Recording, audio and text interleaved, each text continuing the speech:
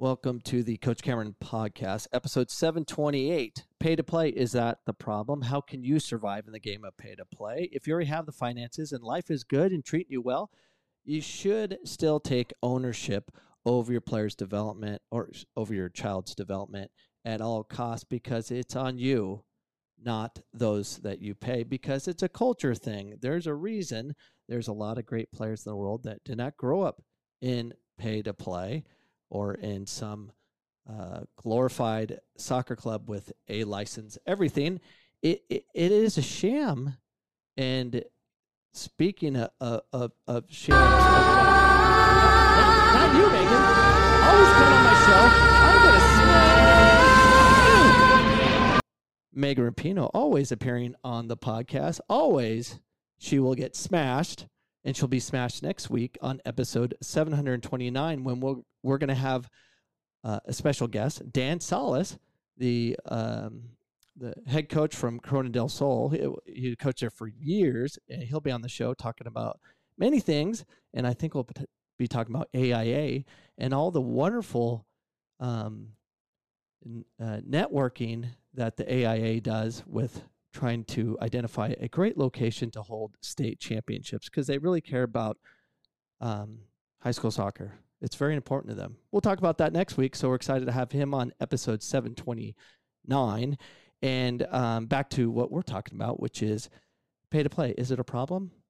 How can you survive with it? And I'm going to give you guys some solutions as parents that are part of pay to play, which is okay. And just so we're all clear, I have no issues with coaches making a lot of money for their time. I don't. I may have made fun of it in the past, talking about those things, and where I have the problem is the organization that from the U.S. soccer side, the highest level, how they identify players. Clubs should be able to do what they want to do. They want to dictate, how they want to pay their players, and they want to compete how they want to compete. That's fine. U.S. soccer needs to take the millions upon millions of dollars they've had in front of them, and will have more millions upon millions of dollars allocated to them. Is what are they going to do with with those funds to be able to elevate the next generation of players? We're not doing it.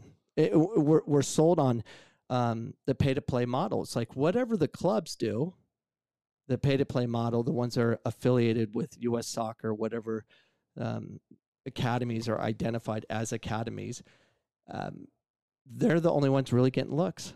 We're not going after the best players. We're not. We're going to talk about that in a little bit. And now I'm going to give you parents a solution of how you can actively be part of your son or daughter's development, because you're part of the process, whether you know soccer or not. I'm going to give you some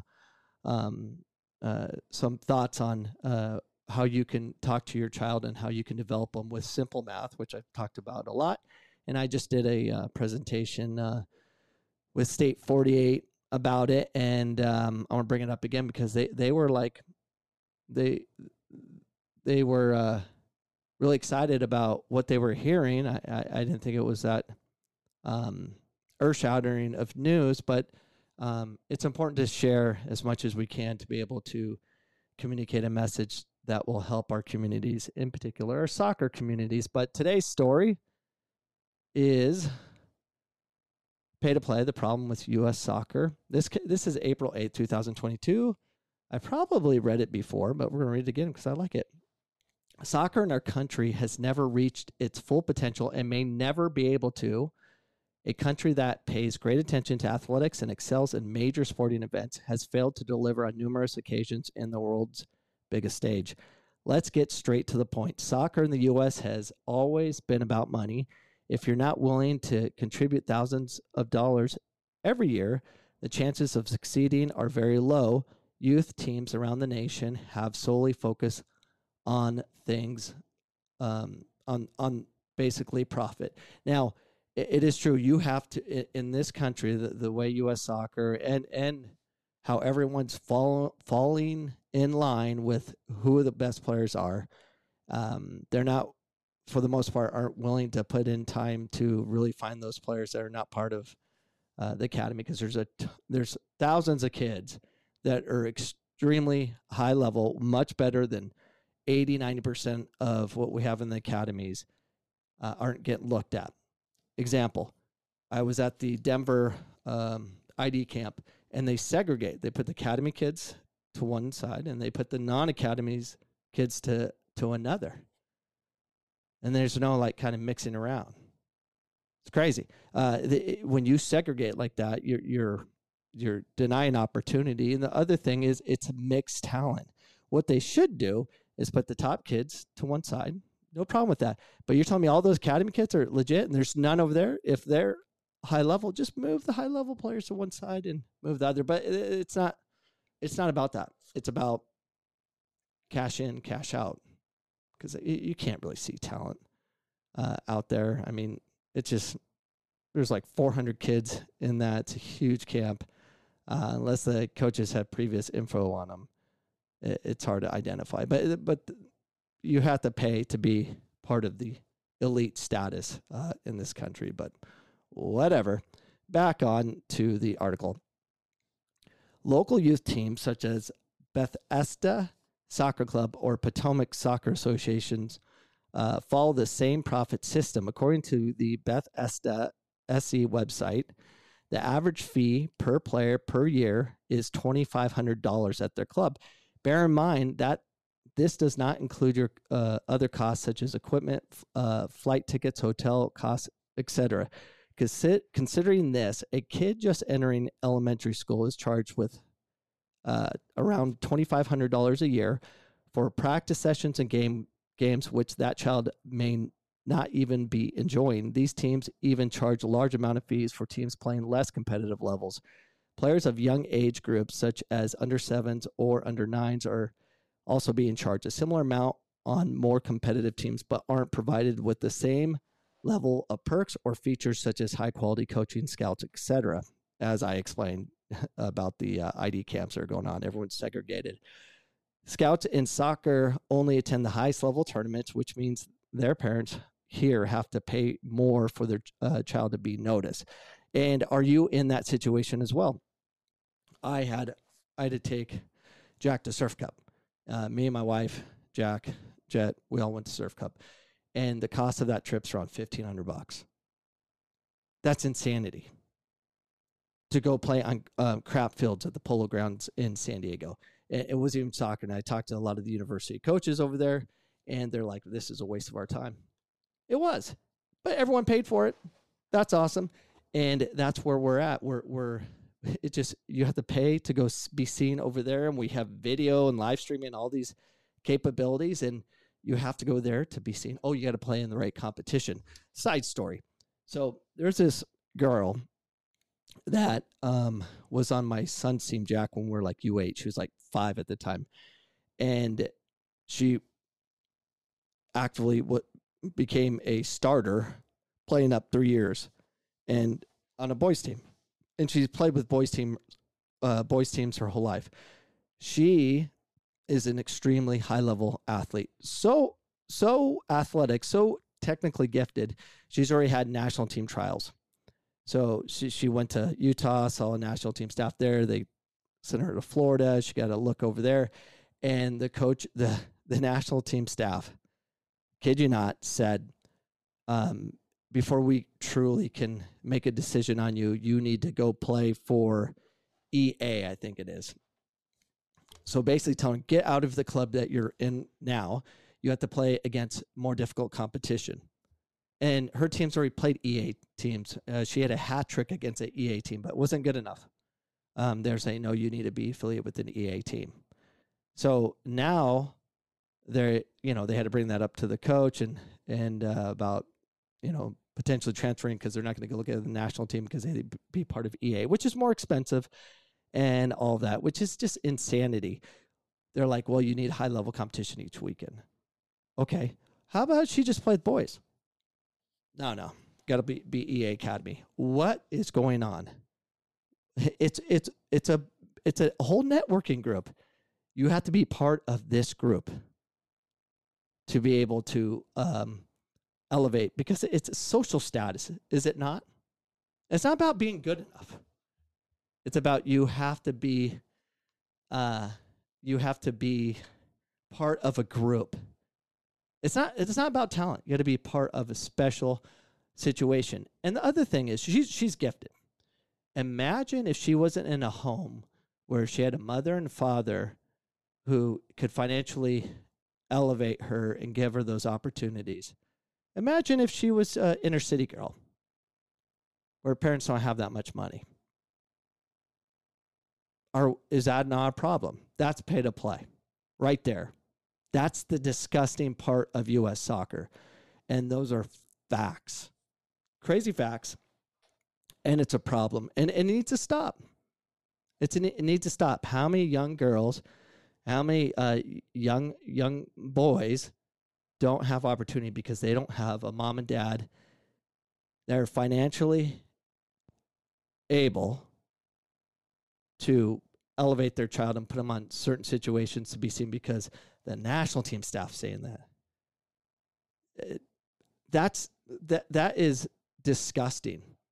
It makes me want to, it's not a good situation that we're in. And they should be put on charges and fired. It's not about identifying talent anymore. How dare you? It's gotten crazy. But back to the article. Compare the soccer setup in the U.S. to Denmark. Both countries are very similar in terms of per capita GDP. But when it comes to youth soccer setup, Denmark is much better. They have an intent to actually develop good players. The pro clubs in Denmark offer scholarships and education to play with great talent and develop them until graduation from secondary school. This has been proven to be a great system, as Denmark made it to the semifinals of Men's UEFA Europe 2020 competition. Not bad for a nation that has smaller population than Maryland. And that's facts right there. You know, we could change our identity in this country as far as producing top talent in the world. We produce a handful, and a lot of them it's because their families got them out of this country and sent them to Europe to be developed. We could develop them here. We have the talent. We have so much talent, but no one's willing to go into the inner cities where it costs money to even coach these kids and develop those academies, develop those teams. It costs a lot of money because they don't have the money or the means to do it, nor would they want to spend money on the cheapest sport in the world. It's borderline ridiculous. Me, where I have some means, I'm struggling with having my child play soccer. It's expensive. It's expensive. And I had a coach. He was talking about my son, who, by the way, Jack got a player of the year or MVP for his team. Had a great season, developed, great time. Plays for Excel Soccer Academy, and he's been being developed properly. I'm not a fan of all the costs and stuff that are coming with it, but I was approached by a coach saying, "Hey, Jack's a really talented player. How come you don't put him on a different club that's going to show his identity and get him more looks with universities and stuff?" And I'm like, hell no. No way. I'm like, why would I do? I can afford this club, which is pretty cheap. And to move on to another club because they're going to get more looks and stuff. Yeah, it's going to cost a little bit more, but why don't you do that for your son, Jack, so you get more looks? I'm like, one, I'm fine with Jack playing at Phoenix College because it'll be free. And Phoenix College is no joke. We play proper soccer. Speaking of which, I think I have a video. I'm going to, but I should have, I'll have this video. Oh, I'm going to pull it up one second. Oh, it's right here. Let me see if I can pull this on the screen. This is PC playing, this is Phoenix College playing MLS Next Rising. And let's see if I can get this to fit the screen. Sorry, guys. I got to unzoom this. And I'll get this whole screen. Oh, shoot. Sorry. Almost there. There we go. Let's play this. All right. PC is in the blue. MLS Next, Rising, is in the red. They're U19. And that's us. That's our goalkeeper, by the way. We don't have a keeper in. That's our 6. Keeping possession against, the Rising, who's paying a lot of money to be there. So you're about to witness 22 passes to a goal. Keeping possession, inviting pressure to come towards us.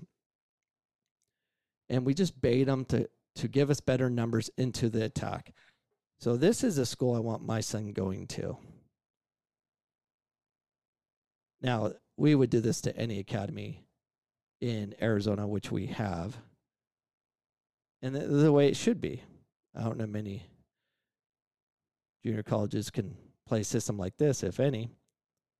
But the calm, the intelligence in our spacing, half spaces, our 7-11 are high and wide, making it very difficult for them. The ball movement is very, very good. Now look at this. Up, back, goal.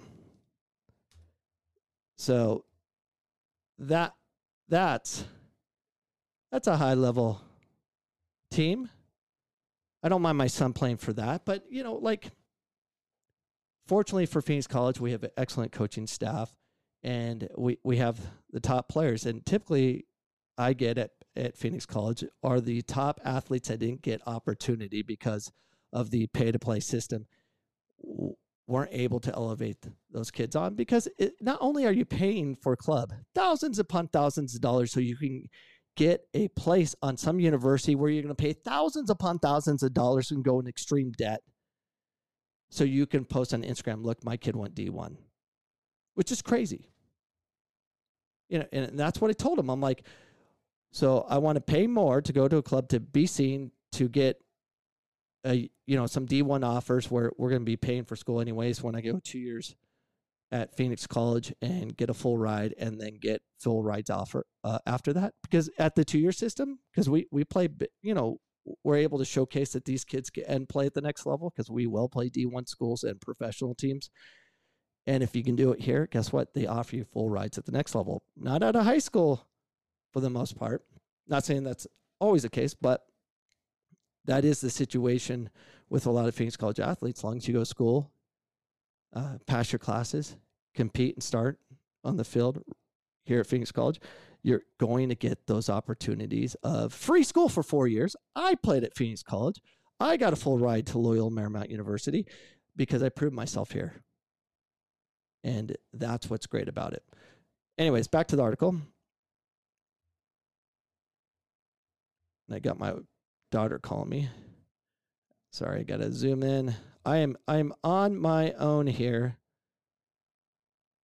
and I can't get it to zoom in.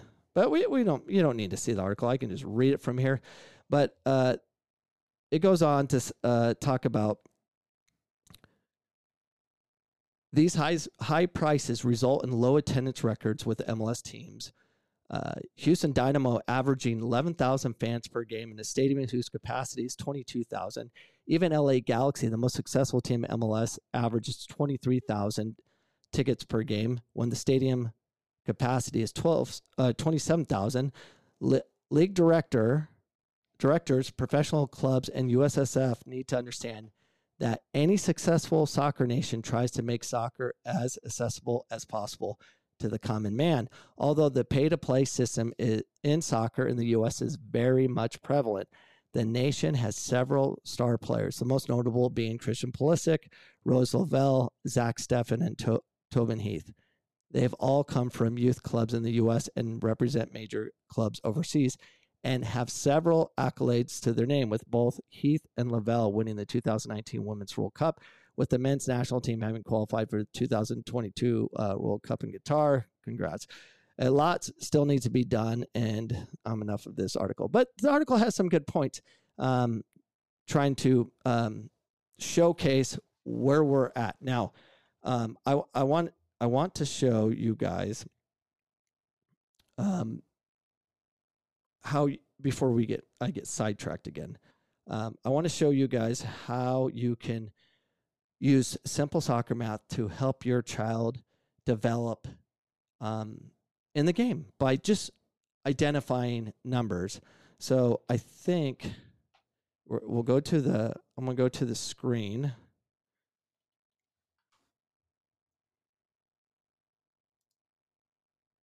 Now, this is a YouTube video.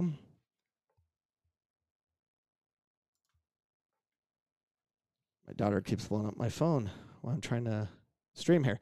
All right, so this is a YouTube video, and I'll try to make sense of it. So if you could see, I would record the game score, if they won or lost, how many goals, assists, time on the field, touches, and how many successful passes, how many successful failures.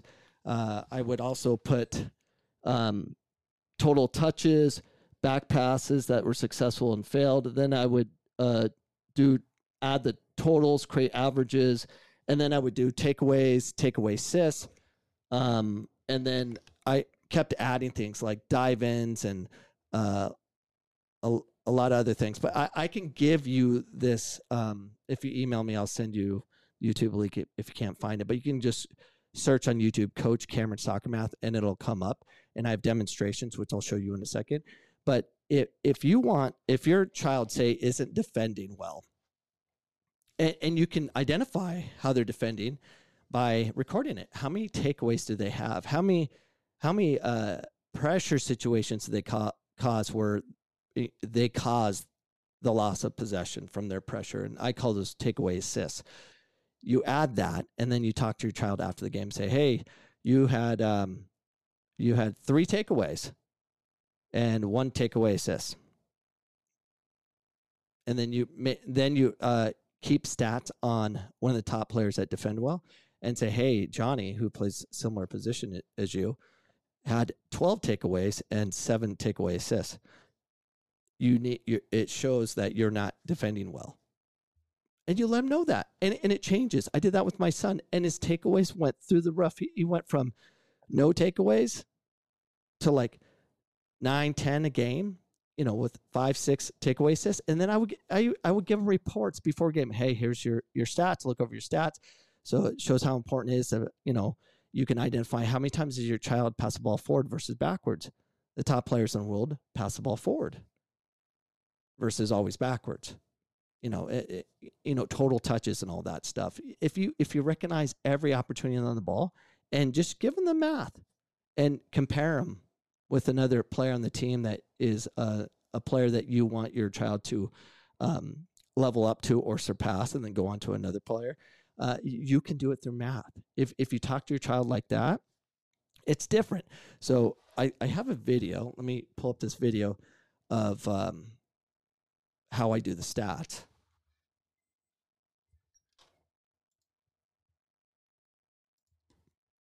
Sorry, I got should have thought this out a little clearer, but I only want to do 1 take. All right, so here it is. All right. So this is Jack playing a 6v6 tournament, and so every time he touches the ball, I would record, how many touches he had, how many passes, how many takeaways, shots, giveaways, and I would just this is a simplistic form, and I just got more crazier with it, adding more categories as I wanted to.